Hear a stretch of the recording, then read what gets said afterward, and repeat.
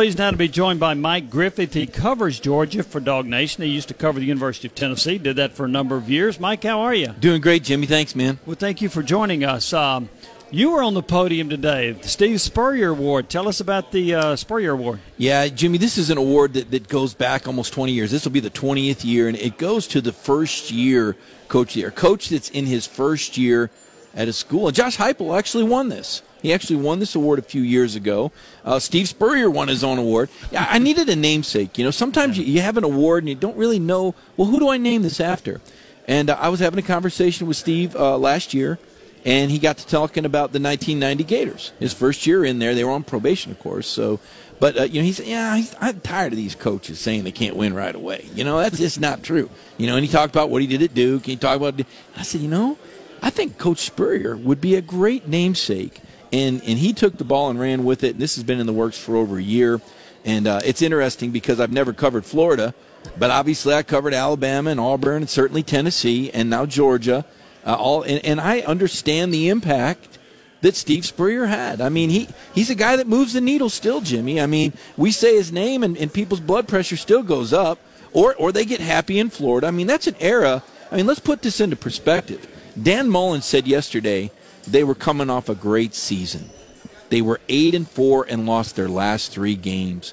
Do you think Steve Spurrier would ever classify a great season at Florida as 8-4 with 3 straight losses? Nope. They do better. It's what he would say, too. That's how he'd say it. I do want to ask you about this, the Georgia Bulldogs. So a lot of people picking them to win the East, a lot of people picking them to challenge Alabama for SEC supremacy. Quarterback, JT Daniels, he was hurt when he got there. Mm-hmm. Do you think that Georgia was late in playing him, or did they handle this properly due to his injury? Man, hindsight's 20/20. Do I think JT could have beat Florida? Yeah, I do. But, there's a risk-reward there. The guy really couldn't protect himself from himself. Great athletes, when they are at 100%, have a hard time dialing it down. Great competitors. And JT's that guy, as it was, if you go back and look at the last 4 games. And, yeah, he was the highest-rated passer, returning passer in the country from November 21st on when he went for 400 yards on state. But he took a lot of hits. He got knocked down a lot against State. Missouri got to him. Cincinnati certainly got to him. You put a guy like that out there for an entire season in the SEC and the clock's ticking, man. We've seen that year in and year out. So I think it was the right decision. Being cleared and being ready are 2 different things. Medically, he's cleared, but the knee just wasn't quite right. The mobility was limited. You could see his mechanics were off as he tried to compensate for the knee not being 100%. This season, it's different, okay? He looked great in the spring game. I think you're going to see a better, cleaner, sharper version. And, oh, by the way, he had spring football. This new offensive coordinator actually had time to work with the team. Last year, Georgia pretty much prepared 4 quarterbacks and had no spring. Mike, first of all, great to talk to you. Hope you're doing well. But I do wonder, with Georgia having been so close, having won an SEC championship under Kirby Smart, playing for a national championship, how difficult was it? All things, of course, considered, because COVID was swirling about, but how difficult was it for the fan base to watch Florida go to the SEC title game and tell what has been Georgia's annual appearance in Atlanta? John, I'm having Tennessee flashbacks with that question. Fulmer went 6 times, and every other year we were having this discussion with the Vols. It's a lot like that. It really is. There's a parallel there when you take a look at how close Georgia. Look at Mark Richt's record. It's almost exactly the same as Coach Fulmer's, minus the national title, but it's very similar. I mean, this is a team that is stacked with talent, very good quarterback play, great expectations year in, year out. And a hurdle in the way. Back in the day, it was Spurrier. Spurrier was that hurdle. Spurrier was Lane Kiffin's wit with Nick Saban's dominance back in the day. Now it's Saban, right? Now Saban and Alabama are that hurdle. So there's a lot of fans that, and you've heard it before, John, that are kind of like, look, I don't want to hear it. We're tired of the expectations. You got to get it done. Kirby quoted some 19th century poet today. He's tired of answering questions about it. When Kirby starts quoting he really looked hard for this answer. It's almost like, I've answered this every way I can. Let me throw some poetry, some philosophical junk at these people.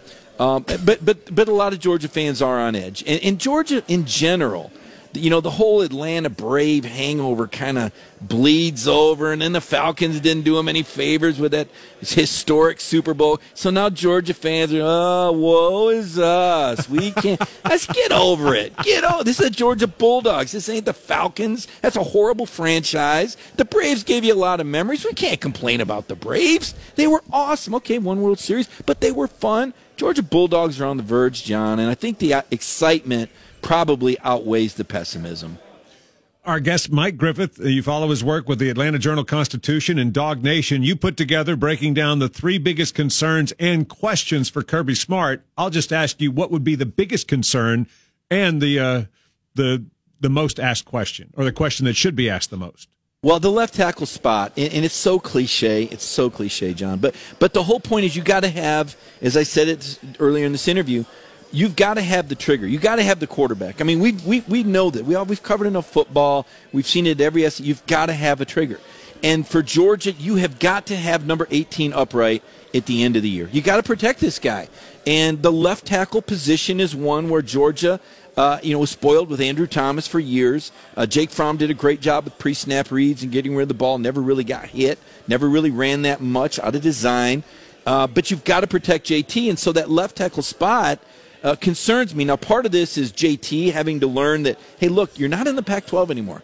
That defensive end over there, he gets to you 1,001 quicker. I mean, he's going to run a tenth of a second faster and come off of that line. So, JT, if you're trying to throw the curl and you see that this guy's only getting chipped, you're not going to have the time. You've got to call audible off of that. You've got to check down, and we saw that in the spring game. So, left tackle, because we don't know who it is, and there's a lot of talent there, but we still don't know who it is. By the way, did you know, Jimmy, USA Today did a preseason All-SEC team. I want to point this out. No Georgia players on offense or defense, according to the USA Today network. On offense, really? No All-SEC play. You had the punter. That was it. So think about that, John. So Cade Mays made it, though. How do you think the Georgia fans felt about that? So the left tackle question, John, is kind of the root of the bigger issue of you got to keep JT Daniels alive. And the question that you should be asking, I hate to go here, but it's Alabama, right? I mean, JT, listen, we saw a lot of great, fantastic Tennessee teams run into another team that was just a little bit better. And that's how it works, right? And Georgia could have their best team ever. But if Saban can somehow, and this would be magical, Jimmy, if they can replace 6 first-round draft picks and Steve Sarkisian and still win the SEC, I mean, it's something in the water at that point, right? So I'm just saying, I think you got to look at the competition level. 1, keep your quarterback healthy, so offensive line, left tackle. 2, who do you got to beat? Who's coming out of the West? Alabama. Yeah. Mike, I do want to ask you about this. George Pickens, a great talent. Yeah. May not be back until October.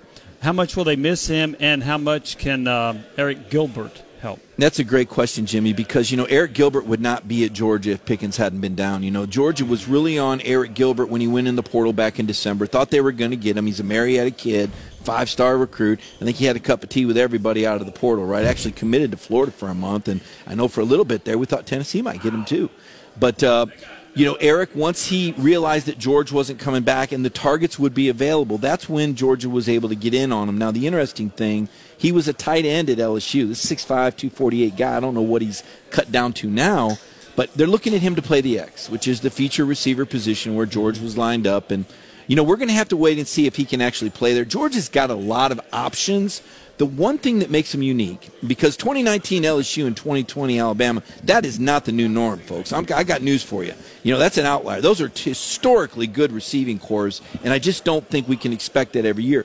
But what Georgia has, Jimmy, is size, physicality, and they're going to create some difficult matchups. Now, as great as Jason Witten was, he wasn't good enough by himself. But Georgia's got 2 or 3 of these guys. Darnell Washington. This guy's 6'7", 285. I'm telling you, he's a game changer. Right, he's a guy that can change the game.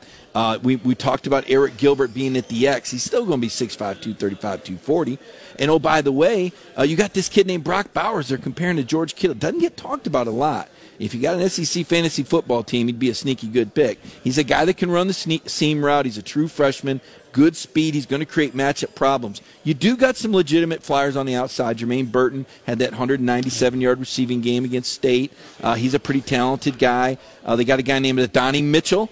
I believe Tennessee fans might have heard of him, and he's really worked hard. He's fast twitch. He's another guy who could be a perimeter threat. And then Keiris Jackson's your soldier. He's going to play out of that slot, make all the tough catches. And, there's one more guy.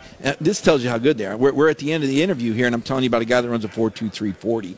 Arian Smith kind of shades at Leonard Scott, right? I mean, this guy's got some track speed. Can he haul it in? Can he catch? He probably only needs to catch a few to make difference in the game. So they've got a lot of options. And Eric Gilbert certainly one of them now. Mike, surprised at all that is a quick look at the chief competitors for Georgia, perhaps climbing back to the top spot in the Eastern Division? Florida said goodbye to both of their big Kyles, Trask and Pitts. It was a little bit surprising to me and Jimmy that Dan Mullen brings two defensive players down to Hoover for SEC Media Days. What do you think of the Gators this year versus last, as well as which other teams in the East could give the Bulldogs any trouble? Yeah, well, first I'll just remind you, Arkansas and Tennessee led Georgia at halftime last year, so anything can happen, right? It depends on the kind of start you get off to, and as good as I think Georgia is, I need to see it to believe it like everyone else that they're going to turn JT loose. But back to your question, Georgia, I think Florida's going to – they have to fall off. They have to fall off. I mean, Kyle Pitts was a generational talent. He was an amazing player. I mean, you give it up. I mean, number 4 overall pick as a tight end, and Kadarius Toney, really talented guy to Mobile, Alabama, just did great things in space. Some nice concepts with picks and wheel route, and Florida had a very I don't want to use the word convenient, but I would say timely COVID break. They only played one game in 3 weeks before Georgia, right? And so they were pretty rested. Some of those breaks you get, they make a difference. When you play a team, can make all the difference in the world. I don't think Florida catches those breaks, Jimmy and John. They play Alabama this year, first time in 10 years. They play the Tide. I think the Tide's going to roll them in Gainesville in September. That has a way of souring the season, could create some quarterback. I see Florida having some real issues this year. I'm just going to say it. I do. I think he brings the defensive guys, recruiting, trying to make a statement. They were very erratic last season. Maybe trying to say, hey, we're going to play some football. The Gators going to play football. Okay, we're buying that.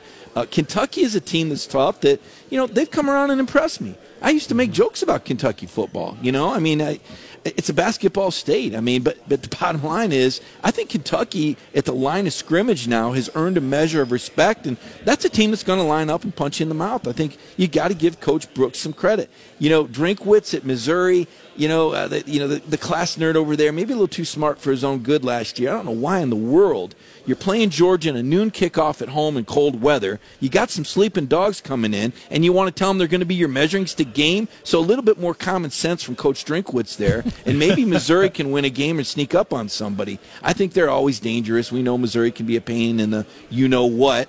John, I don't see I don't see a number 2 that just jumps out. Tennessee, I like Josh Heupel. I'm bullish on Heupel. I really am. I like what he did at Central Florida. I know that people can point to numbers and whatnot, but I'm optimistic that this team has the right attitude. I like some of the things Alontae Taylor said. I remember interviewing the kid when he was coming in as a recruit, and I think that Tennessee Vols, it's still Neyland Stadium, it's still Big Orange. That still means something. They're gonna win a couple games. They're gonna surprise some people this year. So I think the number 2 spot's wide open. Mike, we appreciate it. Good to catch up with you. Thank you for joining us, and I look forward to having you on during the regular season. Absolutely. Thanks, Jimmy. Thank you, John. Appreciate it, Mike. Mike Griffith with Dog Nation and AJC.